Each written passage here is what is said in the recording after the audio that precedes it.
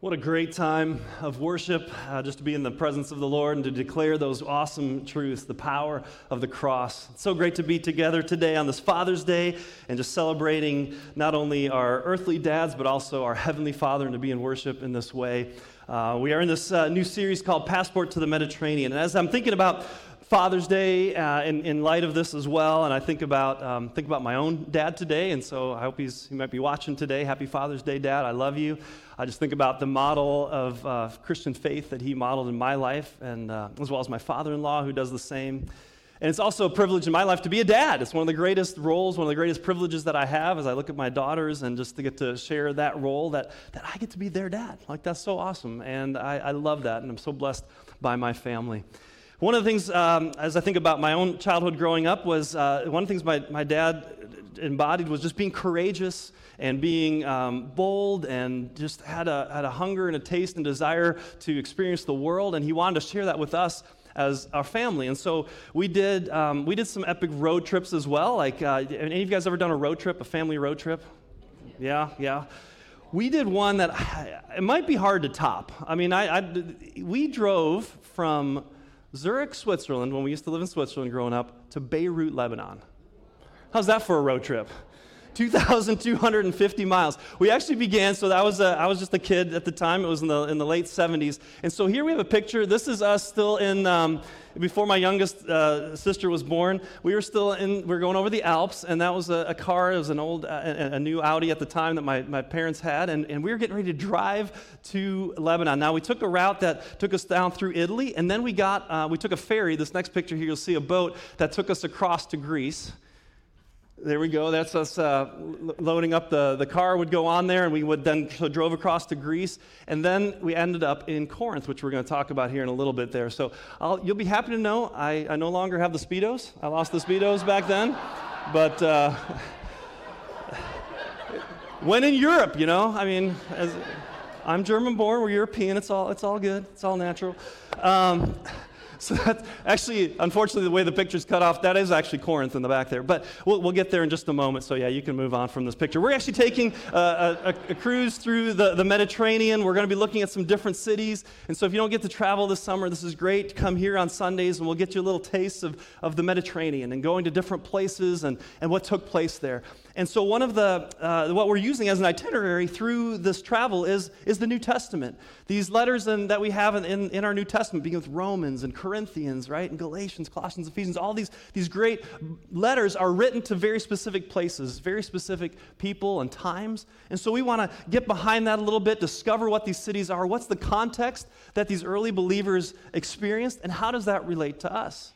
Because we want to know these are actual real places. You can still visit them today, and I'm so thankful that I got to see some of them when I was younger, some when I was older, and it's amazing when you get into a place, just like when you travel now, if you travel through the United States or through Europe or through different places in the world, any historical site, when you go there and you stop and you pause and you think, what happened there 100 years ago, 200 years ago, 1,000 years ago? There's something about being in those places that brings the story to life and makes it come alive. And so we think about these letters that we have. It's not just a Bible verse or some scripture that fell from heaven. It was written in a context, in real-world setting. And so today we're going to go and we're going to dive into Corinth. We're going to visit Corinth. So Corinth is a city that's located, actually it's in Athens. I mean, it's in Greece, modern-day Greece.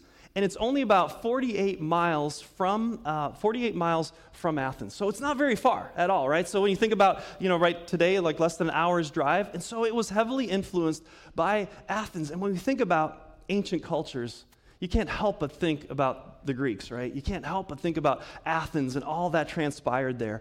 And today, Athens and Corinth, they're modern cities. And so if you walk in these modern cities, you can see a picture here of a street, with shops and things like that. I think we have it up there. Yeah, I mean, this is Corinth today. So you can rent a car and you can go shop and you can do all that stuff. And so we don't think about that maybe when we're reading this letter.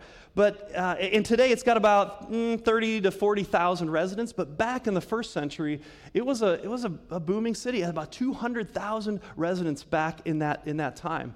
And one of the reasons it was so it became such a growing city because really BC, about 150 years before Christ, the city was actually burned down, and it was kind of desolate for a lot of years until Julius Caesar, about 44 BC, he restarted the city. And out of that city began this growing metropolis, and it was strategically located between two bodies of water connecting the east and the west. And so it had a port. And here we got a picture of the old port that you can still visit today. That's not the old port. That's the new port. That's the old port. So we still have remnants there, and you can imagine just hundreds of years ago, just ships that were coming and passing. And what happens when you have a port? You have lots of trade. You've got exchange of ideas and goods and people from all over the world. And so that was Corinth. And then today, actually, this is partly what you see there. Isn't this just a remarkable thing? There's a 4-mile canal that was one of the challenges even for Corinth. It had the port, but it had 4 miles to go over this isthmus, that's a hard word to say. And they didn't have the technology yet to create this full canal, and so they would actually put ships on rollers and bring them through. But in 1893, some French engineers figured this out, and they dug this canal through, and even today you can take these big ships through that canal in Corinth. So pretty remarkable place.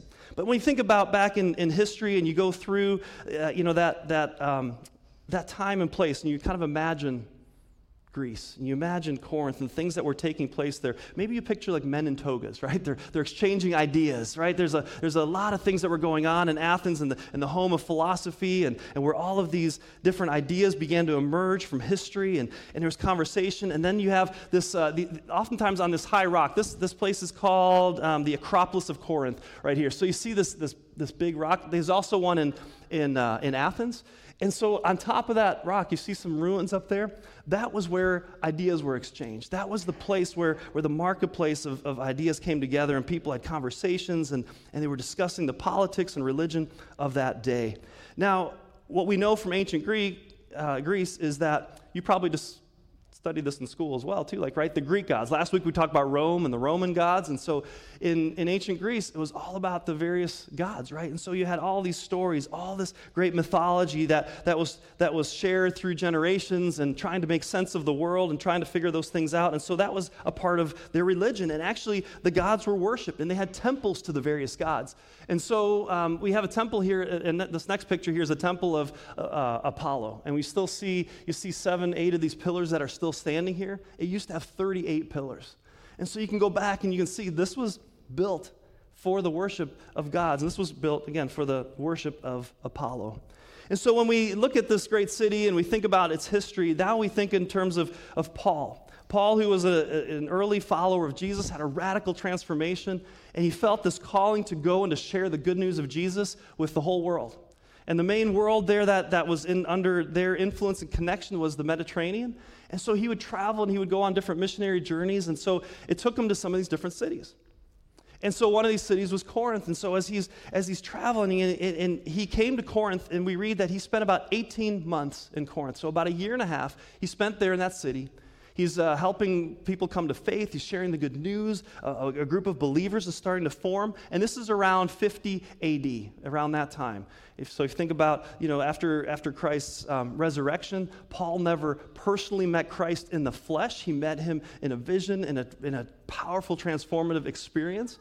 And so here he is 50 years later now. He's starting these churches. And like these new believers now, they were struggling to live in this culture that I just described. They were struggling with what to do in this polytheistic community. What do we do with all these ideas and this knowledge and these philosophies that are here? A community and a city and a world that had lots of wealth and trade and exposure to a broader world. There was also a lot of challenges and promiscuity that was going on. Sexual immorality was rampant. It was part of temple worship, and a lot of things that were deemed acceptable in the community that they were just wrestling with. What does it now mean to be a follower of Jesus? What does it mean to be in the church and to live in this way? And they dealt with challenges within their community. Within the church itself, there was lawsuits between believers. There was, again, sexual immorality that they were dealing with. They were discussing different theologies and who they were following. They were trying to figure out, how does worship work? What do we do when we gather together? Some people have this idea, others have this idea. Challenges with marriage. And so 1st and 2nd Corinthians deal with all kinds of stuff. And so what did Paul do? He wrote a letter. He wrote a letter to him. After he established the church, he left, but he continued to hear about things that were happening. And actually, there were 4 letters that we know about, and based on what we read through the scriptures. But you might be thinking we only have 1st and 2nd Corinthians if you know the New Testament. We have 2 of those letters preserved, but they also reference some other letters. So Paul was constantly writing back to the church. He was trying to help them know how to navigate what it means to be the church. But he hears of these struggles, and he heard of these different challenges. And even in 1 Corinthians chapter 1, in the 10th verse, he says this. He says, I appeal to you, dear brothers and sisters, by the authority of the Lord Jesus Christ, to live in harmony with each other. Let there be no divisions in the church. Rather, be of one mind, united in thought and purpose. He lets us know why he's writing. He lets us know, and even as you read, again, the rest of the letter and you begin to hear this context, you understand why he's writing. There are people starting to follow different teachers and leaders, and they're disagreeing on, well, what does the Bible say about, sexual immorality? What does the Bible say about marriage? What does the Bible say about truth and knowledge? What about the resurrection? So he's like, let me help you. And they gathered together, and they would read these letters from Paul to the church, and they would pass them around. It's possible that this letter made it back to Athens and to some other areas around. And so Paul was trying to teach them. Now we might say, okay, what does a letter written 2,000 years ago to a people that lived 5,000 years ago have anything to do with us? I mean, what significance is there? But you look at these 2 worlds, and in some ways similar to Rome last week, we look at that, and we look at Corinth, you look at this place, you look at the city, and you think, do we deal with any of the same issues? Are we in a place, are we in a culture that has wealth, that has a global impact, that has, the melting pot of nations and beliefs and religions and thoughts and ideas, where we have lots of different ideas about what sexual ethics look like in our culture and things that are being debated and what people claim to be truth, right? All these things, we can see it in our own culture. And so Paul is writing and saying, not only how do we address the culture, but what do we do as faithful people, those who are trying to follow Christ? How do we respond to the world around us? And then how do we allow those things or don't allow those things to influence what happens within us as the church, within the body? And so today, that's what I want to look at. And there's so many different themes. I actually had to cut my sermon down once and third, and then I had to cut it down another third. There's just so much stuff here that I just encourage you to read it. And with all of these different letters that we have in the Bible, don't just, sometimes it's good to read a verse and to read a chapter. I encourage you just, I did this too, even as I'm working out, or sometimes I just put an audio, the Bible on audio, and just listen to an entire book, all of 1 Corinthians. Just listen to it in one fell swoop.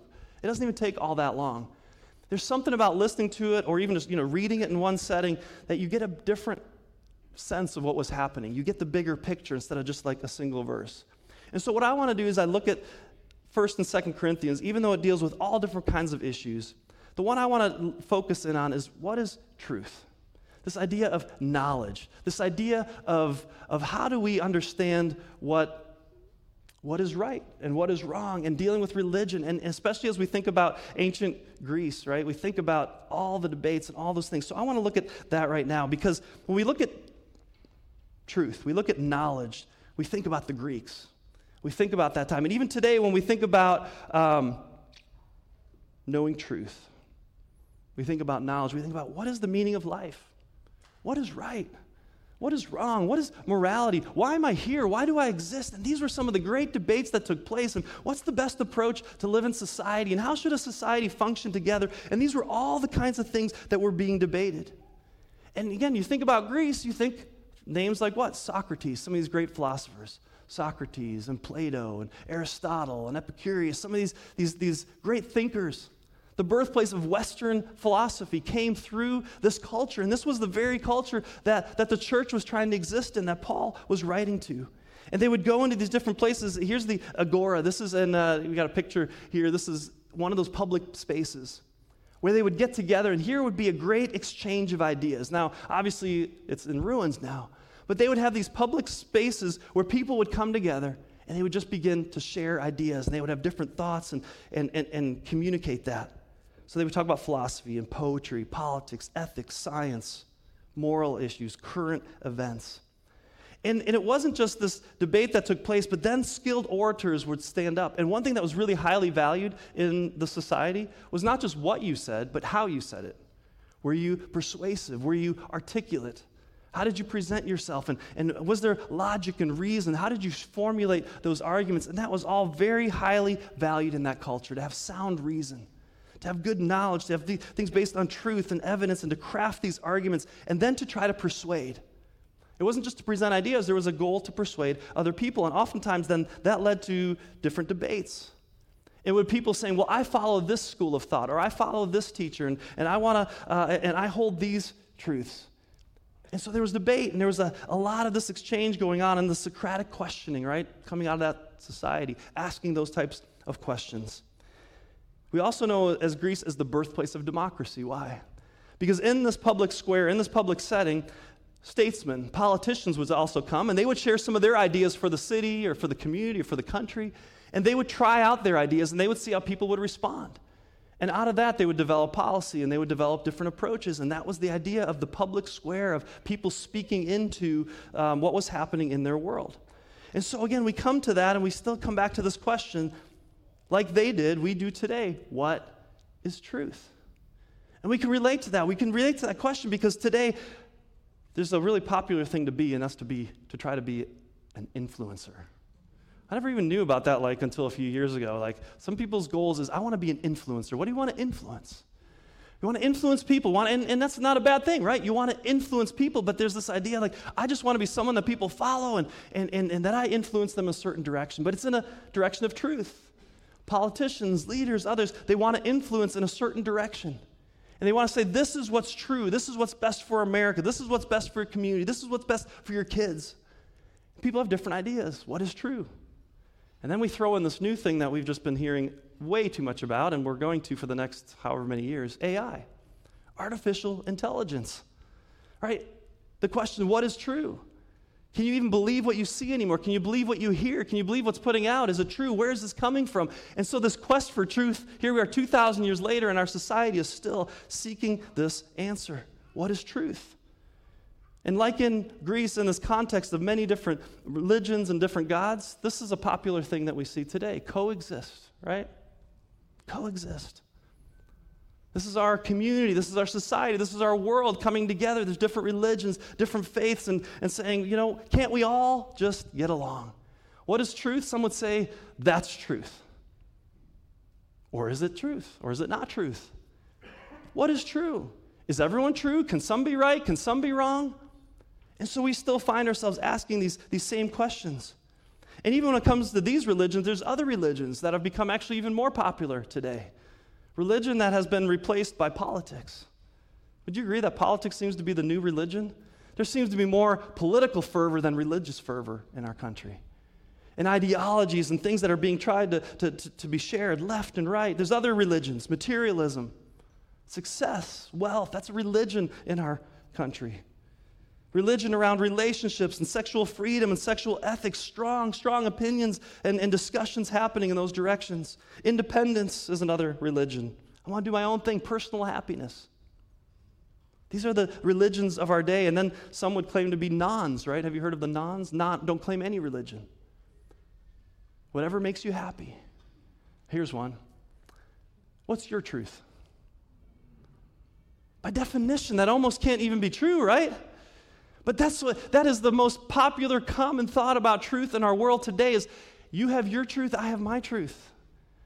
That's great. You have your truth, I have your, let's just all get along. We all have our truths. And it sounds so good. And it's a way that makes us think that just everybody just find your way. But you know what I see is lostness. When everybody has their own truth, there is no truth. You can't everyone just have their own truth. All these religions, of course we need to coexist. We do. That's just fact. There's nothing powerful about that. We coexist. We're on this planet. We need to tolerate. What do we tolerate? Do we tolerate, though, if somebody's different than us? That's the whole point, right? But yet, if we're different than others, sometimes I don't feel like Christianity is being tolerated very well these days in a climate of tolerance. And so we see and we experience these tensions today. And though we don't have maybe a big rock or a mountain that we climb up and have these public debates, we have a new marketplace of ideas. It plays out online, right? It plays out in media. The news media, the television media, right, is trying to get ideas across. Social media. I mean, how much of our social feed is filled with people's perspectives and ideas and sharing this story and this article and what this person said? And how much is everyone an influencer who has a camera and a selfie and can sit in their car and pontificate about the world, right? How many of those videos are out there? This is the way, this is the truth, this is like, how do we figure that out? So we see it everywhere. We see the public square taking place in public spaces where there's rallies, different things being celebrated. Then there's protests and silent protests and violent protests and getting, into these different places. There's conferences, there's TED Talks, there's church. So many different places we gather and say, what is truth? What do we build and base our life on? We can relate to that so much today. And even though I think that we have this idea of civil discourse, is it still civil? Is it still civil? Because today, the way that you get your idea around is not just to share your idea. You have to be more radical. You have to be more extreme. You have to be louder. You have to scream louder. You have to have clickbait, right? You have to get attention. And now it's not just about attacking ideas, but it's about attacking people. And so we see a lot of that in our world today. And so we ask this question, what is truth? It's what the ancient Greeks asked. It's what the Corinthians asked. It's what we still seek as a society. And Paul writes into this setting. Has some of this infiltrated into the church? And how does the church and how do believers, these young believers trying to figure out this new faith that they've discovered, how do we live that out in this world? And so I want to dive into that, and I'm going to read quite a few different scriptures. So if you want to follow along, or we'll have them on the screen, but we're going to be in, I'm going to start here in 1 Corinthians chapter 1, verses 12 to 13. So we think about, again, these different schools of thought. Paul is writing now to the church. He said, some of you are saying, I'm a follower of Paul. Others are saying, I follow Apollos, or I follow Peter, or I follow only Christ. Has Christ been divided into factions? All right, so he's seeing the same thing that's happening in society. It's beginning to happen within the church that, well, I follow this school of thought, I follow this theology, I have this belief. And he's saying, is there a division among Christ? And the emphatic answer is no. There's not to be any division within the body of Christ. There is one gospel, there is one truth, that Jesus Christ is the Son of God.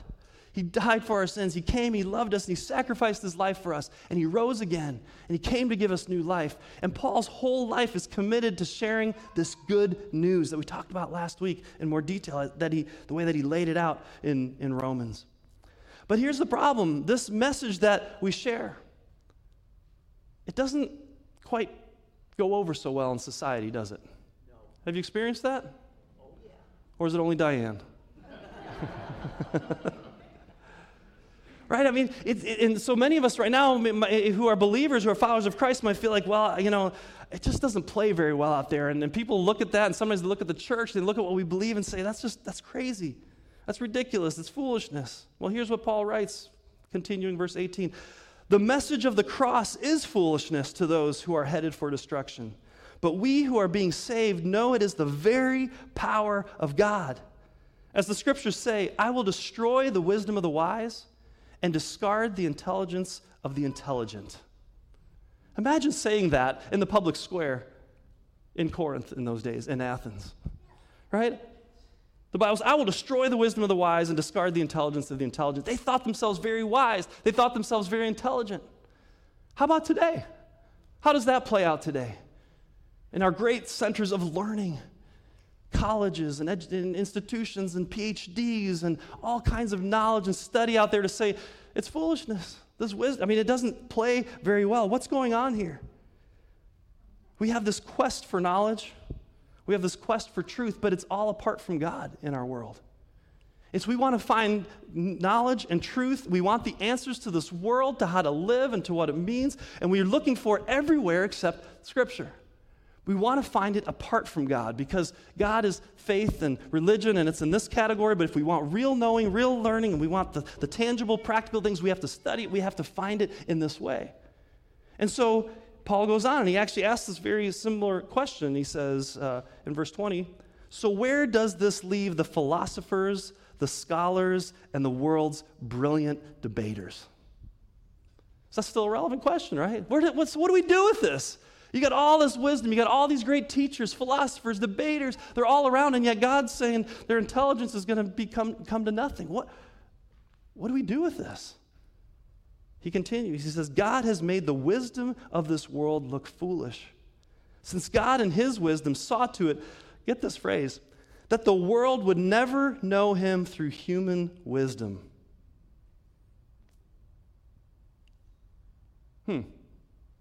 He has used our foolish preaching to save those who believe. The world will never know him through human wisdom. And so the world can spend thousands of years looking for God through the most advanced thinking and logic and science and research and study, and they will never know him. They will never discover, it will never lead you to have the definitive answer about God and to see all those pieces. It's just part of God's design in the universe. And so that kind of seems messed up, though, doesn't it? Like, why would we do that? Why would we have knowledge and wisdom and education and all those things? What's going on here? Human wisdom alone is never going to arrive at discovering God. But he continues on. He says, so when we preach that Christ was crucified, the Jews are offended, and Gentiles say it's all nonsense. Are people today ever offended? Do people ever say it's all nonsense? I mean, there's a big conflict right here, right? I mean, this tension that we're seeing. We believe in faith. It's the power of God. It's nonsense. It's foolishness. And then Paul saying, no, but that's foolishness. What's going on here? He says, but to those who are called by God to salvation, both Jews and Gentiles, Christ is the power of God and the wisdom of God. Where's the power of God come from? Where does the wisdom of God come from? Christ. So you can do all your searching, you can look at everything, but if Christ is not part of the equation, you don't discover the wisdom of God, the creator of this universe. In verse 25, the foolish plan of God is wiser than the wisest of human plans, and God's weakness is stronger than the greatest of human strength, Paul writes. He's saying, so we can do all this, we can do all the study, we can be so smart, and we can have all the answers and pontificate about everything, but the smartest we'll ever get, that doesn't even reach where God's wisdom just begins. All the effort, all the strength won't even begin to touch where God just begins with his. And so does that mean it's all useless? Does that mean we should throw out all these things? What do we do? But yet human wisdom continues to try to find the answers. And here's the crazy thing. How much of man's human wisdom, how much of our cultural wisdom is actually in direct opposition, thank you. You helped me there. In direct opposition to God's word. How much of what this world claims as truth is out and outright described as sin in God's word? And so we have this tension of what is true. And we look everywhere for this truth in our world and society. We look everywhere but God. So how do we discover godly wisdom? How do we come to this truth? 1 Corinthians 3, 18 and 19. Paul writes this to the church. He says, stop deceiving yourselves. If you think you are wise by the world's standards, you need to become a fool to be truly wise. For the wisdom of this world is foolishness to God. That doesn't play very well either, right? You want wisdom, you got to be a fool. Nobody wants to be a fool. Who wants to be a fool? I don't want to be a fool. What's he saying here?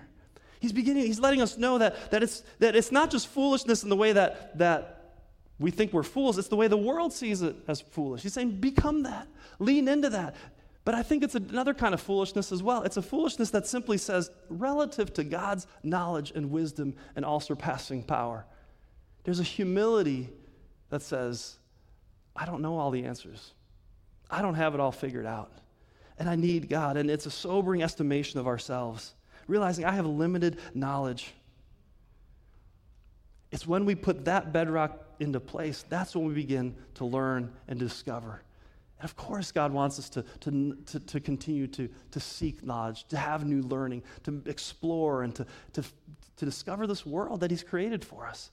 But when we don't know the ultimate goal is to discover God in that, when we don't have that, what are we striving for? It's never going to lead us there. But when we have that foundation, all these different pieces begin to make sense. We get to see how God begins to reveal himself through the beauty of science and knowledge and wisdom. But he says, here's the key piece too. How do we get this? We read in the second chapter, verse 10. But it was to us that God revealed these things. How? By his Spirit. For his Spirit searches out everything and shows us God's deep secret. And we have received God's Spirit, not the world's spirit, so we can know the wonderful things God has freely given us. It's through the Spirit. That's where we get to God's secrets revealed, when we come in faith, when we come in surrender, when we admit we don't know it all, we don't have it all. God, we are lost without you, and we need this truth, we need this foundation. All of a sudden, through God's Spirit, through his forgiveness and new life, we see a new way. We see in a different way. Our eyes are open, the deeper secrets, the truths are revealed. And even Jesus said in John 16:13, when the Spirit of truth comes, he will guide you into all truth. There's so much more here. And he keeps playing these differences, and he's saying, look, we have to get our minds in the right place. We have to understand. And he even says in 1 Corinthians 13, he says, we only see now through a mirror dimly. We see just a reflection of what is. We don't have it all yet, but one day we're going to see it all. One day God's going to reveal it all. And in this amazing chapter, in chapter 13, where he talks about having all knowledge and all wisdom, and you can speak all the languages, he said all that stuff, knowledge and all those things are great, but he says one thing. He said it'll amount to nothing if you don't have what? If you don't have love. If you're just staying out here, if you're just in this space up here, but it doesn't translate into love, what else matters? He says 3 things will last forever in chapter 13:13. Faith, hope, and love. And the greatest of these is love. And he says, let love be your highest goal. So what do we do with this? We seek after God. We put the foundation with him and we surrender to him, and all of a sudden we begin to see in a new way. We begin to engage in this world in a new way. And in this letter, after he builds this up, he talks about some very specific things in this world. How do we deal with this world, with our sexual ethics? He talks about that. How do we deal with marriage? How do we deal in relationships? He talks about those things. In different letters, he says, when we have that foundation, then we can build our lives on truth. And it's God's word that radically, radically, radically transforms us. I want to end with this verse in 2 Corinthians 5:17. It's such a powerful verse in the second letter he wrote. He says, this means that anyone who belongs to Christ has become a new person. The old life is gone, a new life has begun. It's transformation. The power of God's word, the power of God's truth to change our lives, that you are a new person, a new life, a new creation. And so as I think about this context, this world that Paul related to, that I think we can relate to today, he's saying, build your life on the foundation of Jesus Christ. Humble yourself before God. Allow him to transform you. And watch what happens as God's Spirit begins to reveal truth to you. Then as you pursue academia and mathematics and psychology and architecture and social work and medicine and computer technology and all those great pursuits that we have, we get to see God's hand in all those pieces and how he's put it together. And so we build our lives on that truth, but ultimately it's about transforming us into people who love and who serve and who give our lives to him. And so I think about that as a church, that we have this foundation. That's why we come together, that we continue to build our life on God's word and on his truth, and that no matter what is going on in this world, what is being touted out there, that we hold fast and hold true to God's never-changing truth. He said, I am the way, the what? The truth and the life. Truth is found in Jesus Christ. Knowledge is found in Christ. And so without Christ, we can't have it. So let's pursue that, let's seek that, and let's build our lives on that and watch how it transforms us. We want that for our families. We want that for our church. Let's pray. Heavenly Father,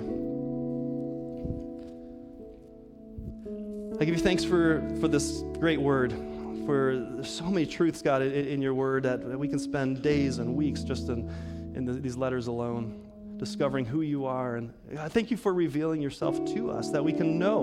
We don't have to guess who is God. We know who God is. He's found through Jesus Christ. Jesus, you've gave your life to us. And so we want to give it back to you. We want to honor you. We want to live for you. We want to build our lives on these truths. And God, when there's so much confusion in this world, God, may we drown out all the other noise and all the competing voices, God, that are just clamoring for attention. And can we get back into your word? Can we get back to your truth? Can we discover, God, what you have for us, the best life for us? And so, God, we put you in the first place. And Father, for any here that are seeking you, that don't know you, God, that there would be a humbling and a surrendering and just a freedom that comes in letting go and saying, God, here's my life. Open my heart, open my mind to all you have for me. So God, we give you thanks on this day. We pray all these things in Jesus' name. Amen.